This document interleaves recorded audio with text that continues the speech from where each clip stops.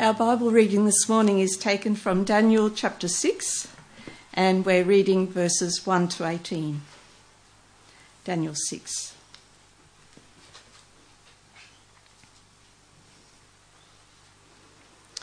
It pleased Darius to appoint 120 satraps to rule throughout the kingdom, with 3 administrators over them, one of whom was Daniel. The satraps were made accountable to them so that the king might not suffer loss. Now Daniel so distinguished himself among the administrators and the satraps by his exceptional qualities that the king planned to set him over the whole kingdom. At this, the administrators and the satraps tried to find grounds for charges against Daniel in his conduct of government affairs, but they were unable to do so. They could find no corruption in him, because he was trustworthy and neither corrupt nor negligent. Finally, these men said, "We will never find any basis for charges against this man Daniel, unless it has something to do with the law of his God." So the administrators and the satraps went as a group to the king and said, "O King Darius, live forever." The royal administrators, prefects, satraps, advisors, and governors have all agreed that the king should issue an edict and enforce the decree that anyone who prays to any god or man during the next 30 days, except to you, O king, shall be thrown into the lion's den. Now, O king, issue the decree and put it in writing so that it cannot be altered, in accordance with the laws of the Medes and Persians, which cannot be repealed. So King Darius put the decree in writing. Now when Daniel learned that the decree had been published, he went home to his upstairs room where the windows opened towards Jerusalem. 3 times a day he got down on his knees and prayed, giving thanks to his God, just as he had done before. Then these men went as a group and found Daniel praying and asking God for help. So they went to the king and spoke to him about his royal decree. "Did you not publish a decree that during the next 30 days, anyone who prays to any god or man, except to you, O king, will be thrown into the lion's den?" The king answered, "The decree stands, in accordance with the laws of the Medes and Persians, which cannot be repealed." Then they said to the king, "Daniel, who is one of the exiles from Judah, pays no attention to you, O king, or to the decree you put in writing. He still prays 3 times a day." When the king heard this, he was greatly distressed. He was determined to rescue Daniel and made every effort until sundown to save him. Then the men went as a group to the king and said to him, "Remember, O king, that according to the law of the Medes and Persians, no decree or edict that the king issues can be changed." So the king gave the order, and they brought Daniel and threw him into the lion's den. The king said to Daniel, "May your God, whom you serve continually, rescue you." A stone was brought and placed over the mouth of the den, and the king sealed it with his own signet ring and with the rings of his nobles, so that Daniel's situation might not be changed. Then the king returned to his palace and spent the night without eating and without any entertainment being brought to him, and he could not sleep.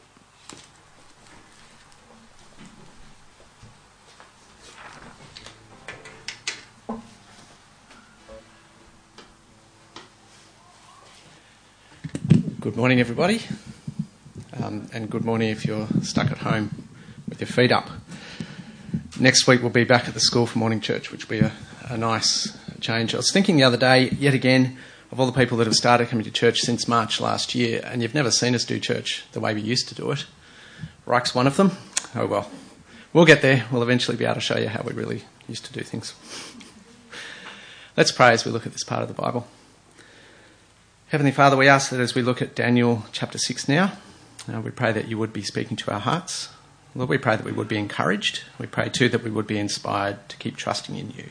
And we pray in Jesus' name. Amen. I'm sure over the last few weeks you've been watching some of the Olympics, and with the Paralympics to come, I'm sure there'll be the same sort of experience. It's inspirational to watch these athletes performing at the peak of their ability on the world stage. It's so inspirational that you want to get out there and give it a go, don't you? So you want to have a shot. We tend to look at the Olympians as kind of role models like that, and all that they give up to make it to the Olympics. It's the kind of stuff that you want to, get into your kids as well. It's the kind of role models that you want to have. And so as we come and look at Daniel chapter 6, is that the way we should be reading this chapter? To see Daniel like an Olympian role model, someone to look up to, someone to aim to be like. Is this a story that should motivate us to have the same kind of tenacity, to stick to our guns and hold to what we believe despite what's happening around us, even when we're surrounded by people that are out to get us? Maybe people who are trying to trap us. Is that how we should read chapter 6? Maybe. What you have in chapter 6 is an account of how Daniel counted the cost of following God in a hostile world, just like Shadrach, Meshach and Abednego did back in chapter 3. And here in chapter 6, Daniel's trust in God is rewarded, just like Shadrach, Meshach and Abednego back in chapter 3. So should we read this chapter along the same lines as examples for us to follow? Chapter 3 and chapter 6 together, they're probably the most well-known parts of this book. The furnace and the lion's den, the amazing kids' stories, amazing stories for adults. They're the most well-known part of the book. And I think that's how most Christians read them, as these young Jewish men being our role models, people to look up to and aspire to be like. But if you think about your Olympic role models again, just for a second, you might watch the Olympic marathon and be blown away by the fact that they're running around, 3 minutes per kilometre. That's exceptional. That's amazing. And so you're so inspired and motivated to give it a shot that you go down to the local gym and you jump on a treadmill and you get it to crank itself up to 3 minutes per kilometre. Just think about the pace. Think about those wheels going around. Think about that treadmill. Think about how it's all going to end. When the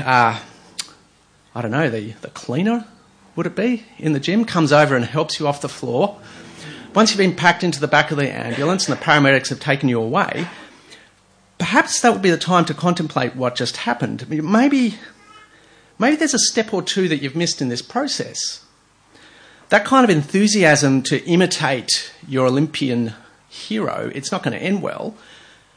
There's a step or two that needs to happen in between the inspiration and the application, isn't there? There's a step or two between that motivational moment and you trying to imitate.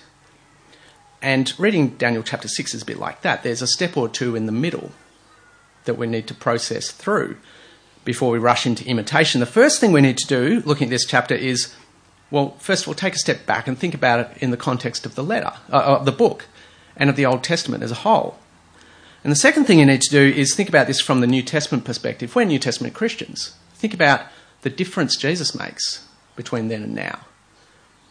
So when you take a half a step back and look at the bigger picture and look at Daniel chapter 6 as part of this whole book of Daniel, there's much more going on here. Like you saw last week, the story is bigger than Belshazzar, and here the story is bigger than Daniel. God's working to a much bigger plan. I mean, we've seen this from the beginning of the book. Back in chapter 1, it's all introduced as this battle between the kings and their gods. So the king of Babylon comes in, conquers Israel and takes them away and takes the good stuff from the temple and puts it in the temple to their gods. This is set up for us as a battle between the kings and their gods. And while it looks like God's people have been decimated in chapter 1, we discovered, no, God is continuing to work to a plan. He's not done yet. He's not finished yet. And here's, in the middle of this, little Daniel, part of this much bigger story, this much bigger scene. This is about God, and we learn time and time again, as we've looked through these chapters, that God is the God who sets up kings. God is the God who deposes them, and God is the God who is setting up a kingdom that will last and rule forever. And when you take a step back like that and look across the book as a whole, this is a book about God, not about Daniel. It's about God and him and his plans. And you see it in this chapter. So look at where the chapter ends up. If you look down in verse 26 and verse 27, this time it's King Darius who speaks these words which are kind of becoming familiar to us as we've heard them echoed through. So verse 26, "For he is the living God and he endures forever. His kingdom will not be destroyed. His dominion will never end." And on it goes. Daniel chapter 6, it's not just a moralistic story of an example to follow. This is, read in context, a story about God. And then when you look at the details in the chapter, it confirms to you as well that, yes, this is about God. So when Daniel's about to be thrown in this lion's den, the king says in verse 16, the second half of verse 16, the king said to Daniel, "May your God, whom you serve continually, rescue you. May your God rescue you." The king sees this as being all about Daniel's God. You see it again in verse 20, the second half of the verse. "Daniel, servant of the living God, has your God, whom you serve continually, been able to rescue you from the lions?" The king sees that this is about God, not Daniel. And Daniel sees it that way too, if you look in verse 22. "My God sent his angel, and he shut the mouths of the lions." You notice there, just like Shadrach, Meshach, and Abednego when they're in the furnace, remember that the fourth person arrives? Here, God sends his angel, his messenger, shuts the mouths of the lions. God intervenes. This is about God and what God does. And so verse 26, "I issue a decree," Darius says, "that every part of my kingdom must fear and reverence the God of Daniel." So first thing to do when you look at this part of the Bible is, think about it in its context. Think about it as part of the Old Testament. This is a story about God and his rule. And then as we read this as Christians, well, what difference does Jesus make to all this? Where does he fit into all this? When you ask the question of what does this passage show us about God, well, it shows us that God's vindicated, that God's victorious, that God saves, and those who put their trust in him, he will save them. And then as Christians, we put the question in, well, what difference does Jesus make? We know that Jesus is the means by which he does save his people. Jesus became a man. He became one of us, except that he was perfect and sinless. And when you look at what Jesus did, he was treated somewhat like Daniel, wasn't he? But Jesus trusted his Father in heaven and he remained faithful in serving God. And because Jesus was sinless, he was vindicated. He was victorious. I don't know if you noticed it, but as the reading was being read, they even put a stone in front of the lion's den. There's all these little echoes that make you think, what happened to Daniel is this small little shadow of what happens to Jesus. But Jesus is victorious. He's vindicated in ways we could never achieve because he's sinless. And now Jesus is the one who kind of steps into our lion's den, God's messenger, God's angel, like God stepped into Daniel's lion's den. Jesus is the means by which God intervenes to save us, to help us. He's the one who rescues. So when we read Daniel and seek to imitate, when we read Daniel chapter 6 and seek to imitate Daniel, you put those middle steps back in. We're not jumping on a treadmill and trying to crank it up to, 3-minute kilometres. We're kind of stepping on one of those travelators at the airport and getting taken for a ride. It's quite a different prospect, isn't it? It's God who saves. This is all about God and what he does. And as Christians, we know that he does that through Jesus. And as we read this part of the Old Testament, it helps shape and inform our understanding of the way God saves and how important it is for us to trust in him. So you put those middle steps back in and all of a sudden this starts to make sense for us. We need to be motivated and inspired to get off the couch, yes, but we don't need to follow this example to the dot. We just need to trust God, trust Jesus. He's the one that does all the work. Trusting that our humble efforts to remain faithful will be rewarded by God, who is victorious. So with those preliminaries, let's have a look at this chapter. This chapter, Daniel chapter 6, opens with the story of yet another king. This king is Darius. We've met Nebuchadnezzar, we've met his son or grandson Belshazzar. Now we're kind of jumping ahead in time to Darius. Who's Darius? Well, apparently there's no record of him outside the Bible. Does that make you stressed? Well, needn't. Maybe he was a bit of a nobody. But I actually think he wasn't a nobody. I think if you have a look down at verse 28, I'm guessing this is actually Cyrus. So down in verse 28 you read, "So Daniel prospered during the reign of Darius and the reign of Cyrus the Persian. And I've got a footnote. I go down to the bottom of the page. So Daniel prospered during the reign of Darius, that is, the reign of Cyrus the Persian. I think it's quite likely that Darius is Cyrus going by another name. Apparently that's what you do when you become royal. You switch your name around. It's been done all through history. Maybe that's who we've got here, but I don't know why I bothered telling you all this, because it doesn't matter who Darius is, really, in the scheme of things.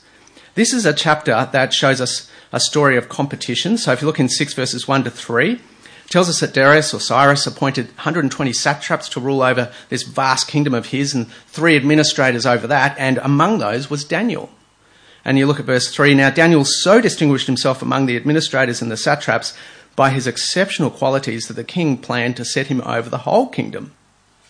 That's pretty amazing.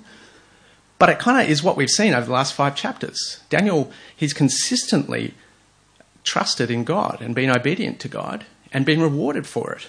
So the Babylonians, they changed his name, they made him serve a foreign king, but Daniel knew where to draw lines. For some reason, he didn't want to eat meat, but he knew where he wanted to draw lines. He was prepared to say no and prepared to suffer the consequences, prepared to be different.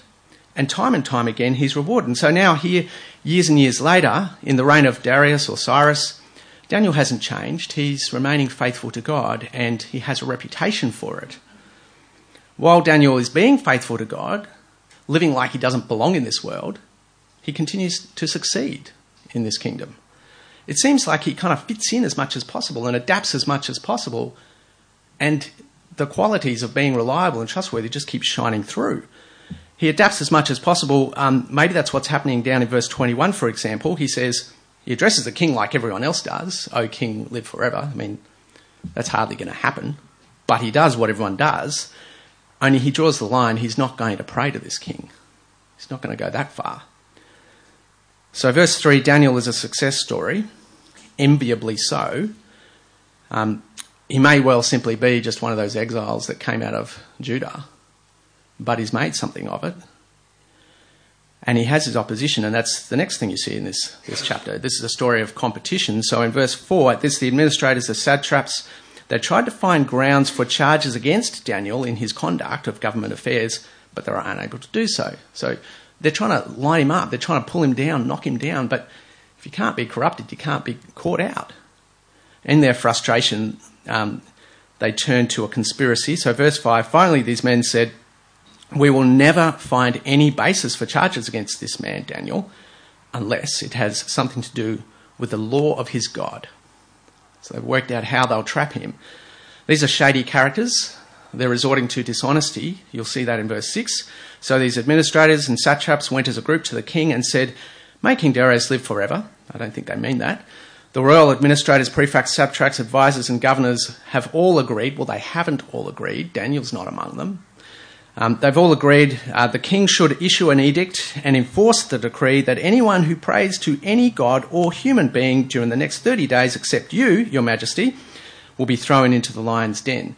They figure 30 days will do it. That's long enough. Daniel won't be able to bite his tongue and not pray to his God for that long. And to make sure that the king is trapped into trapping Daniel, they want the king's command to be irreversible, and so you see that happen in verses 8 and 9, and the trap is set. Unlike our attempts to trap rats, this one is successful. Daniel chapter 6, it tells a story of competition, of conspiracy, and this command that cannot be revoked. And then it's also a story of the cost of uncompromising trust in God. So Daniel learns of this command in verse 10, but then openly disobeys it. I don't think there would have been any real harm in Daniel kind of for 30 days just taking it easy, lying low and not praying publicly to God. Surely there's nothing wrong with that. There's no rules against that. Except perhaps that by doing that, he would have then been manipulated by these men, just like the king's been. I'm not aware of anything in the Old Testament that would compel Daniel to pray 3 times a day, nor am I aware of anywhere in the Old Testament that says he needs to pray facing Jerusalem with the doors open in an upstairs room where everyone can see him. But that's what he does, seemingly because that's what he's always done. He doesn't change. In other words, Daniel didn't obey the king's command, and he didn't hide his disobedience. It's like he's saying to these people who are openly dishonest, saying to these people, I'll have you, take me on. And he does. The trap is sprung. The competition goes to the king in verse 13.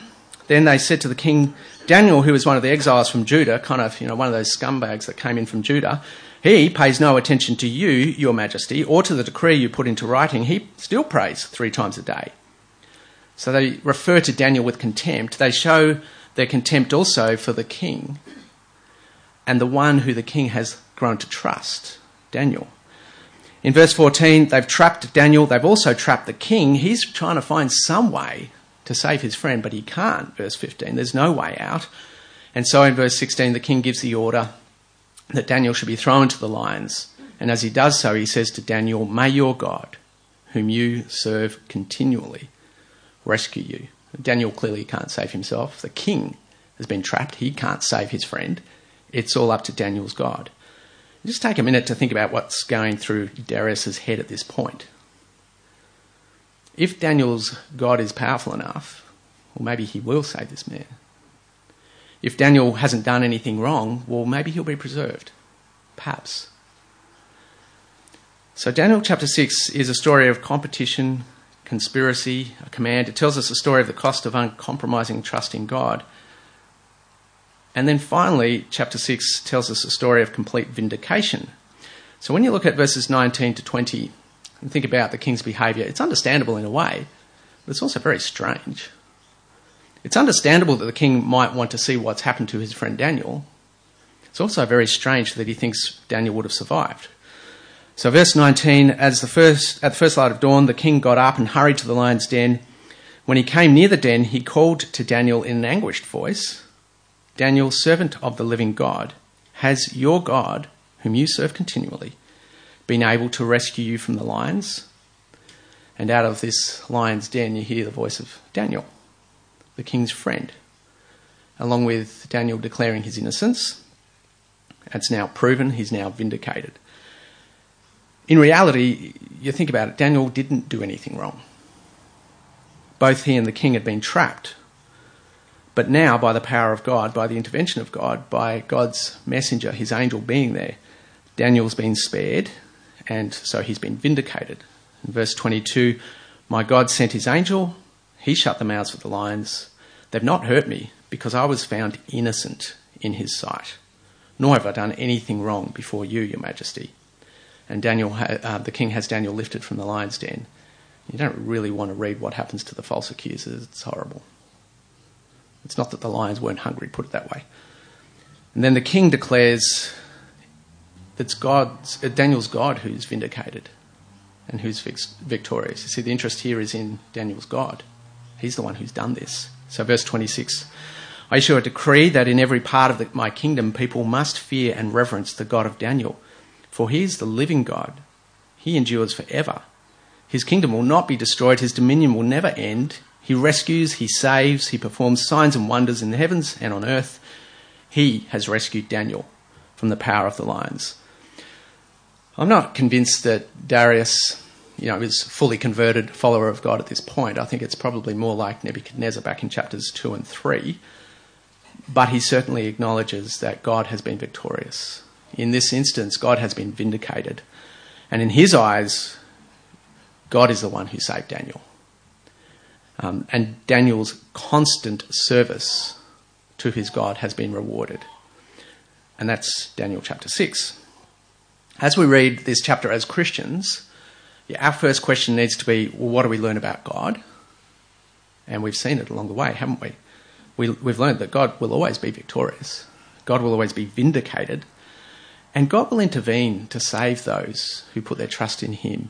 You roll all that together and God is someone we can trust. We should obey. Trusting God will be rewarded because God will always be vindicated and victorious. The hero in this chapter is God. This is about God and God's justice. God will be faithful to those who put their trust in him, and our God saves. So our first question when we're reading this chapter is, what does it teach us about God? The second question is, what difference does Jesus make? And there is a similarity here with what happened to Jesus, as I pointed out. Jesus is falsely accused. He's unjustly sentenced to death. Jesus continued to obediently trust in his Father in heaven and did his Father's will, not his. And Jesus was also vindicated. Jesus' resurrection, it's like the fact that he rose from the dead proves that he was innocent. In fact, perhaps this chapter of Daniel kind of gives us a perspective on understanding Jesus' resurrection in particular. The vindication, the victory that comes through Jesus' resurrection. Maybe this is what sits behind what Peter says in in Acts chapter 2. The Apostle Peter says, "This man was handed over to you by God's deliberate plan and foreknowledge, and you, with the help of wicked men, put him to death by nailing him to the cross." And then verse 24 of chapter 2 of Acts, "But God raised him from the dead, freeing him from the agony of death, because it was impossible for death to keep its hold on him."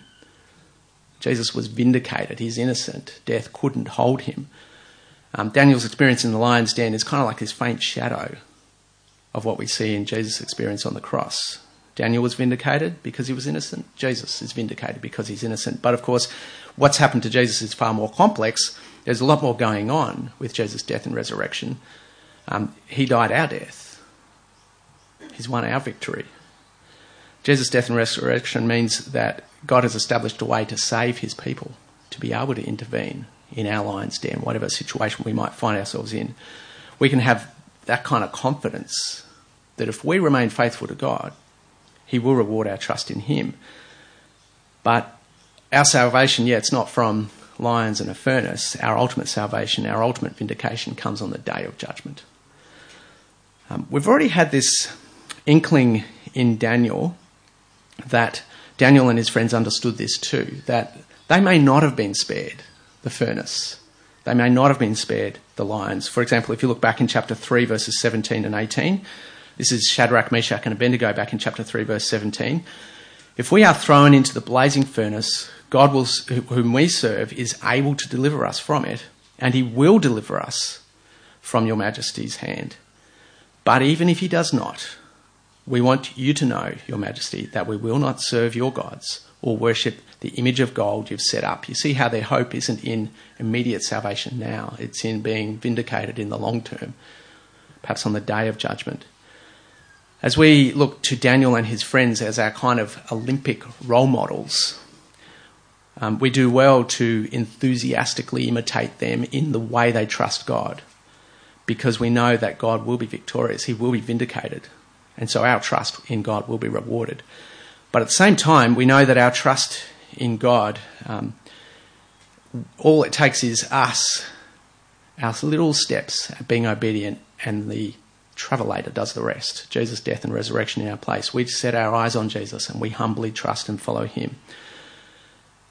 And we know that as we do that, we may not be spared the lions. We may not be spared the furnace. And I suppose when you've been watching the news this week, if you think about Christians in Afghanistan and what they've got ahead of them, it's horrible to think about.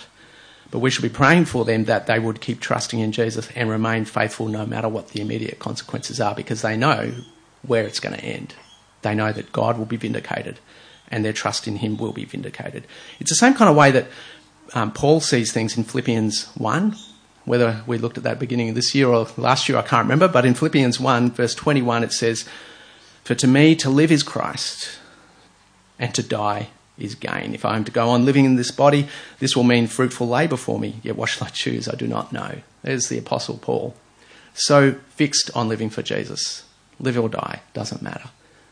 That's what our attitude should be. So back to chapter 6 of Daniel. We should see Daniel as a role model as we seek to faithfully serve our God, our victorious God who vindicates, our victorious God who saves. And as New Testament Christians, we even understand the way God will save. It's through Jesus and his death in our place. If we seek to imitate Daniel's trust in God, if we continue to live as servants of God, even in a hostile world, we'll be living like aliens and strangers, like Peter talks about in 1 Peter. Because there'll be so many points where we make decisions which make us awkwardly different to those around us. As we live as Christians, we'll be opening ourselves up for being persecuted, mocked and shamed. But we've got nothing to fear because we trust in a God who's victorious. How about I pray that we would keep faithfully serving? Let's pray. Heavenly Father, we thank you for the example of Daniel. Thank you that he is an example for us to follow, of someone who keeps trusting in you on good days and on bad days. But Father, we thank you even more for Jesus' obedience, his obedience to death on the cross. And we thank you too for his resurrection that has vindicated him, declared him to be victorious over sin and death. Lord, please help us to keep faithfully serving you like Daniel, knowing that you can save us because of Jesus' death in our place. And Father, this morning, we do think of fellow Christians in Afghanistan, and we pray for them now of all times. We pray that you would give them the strength to just keep their eyes on Jesus and keep living for him. And may their faith motivate our faith too, we pray. In Jesus' name, amen.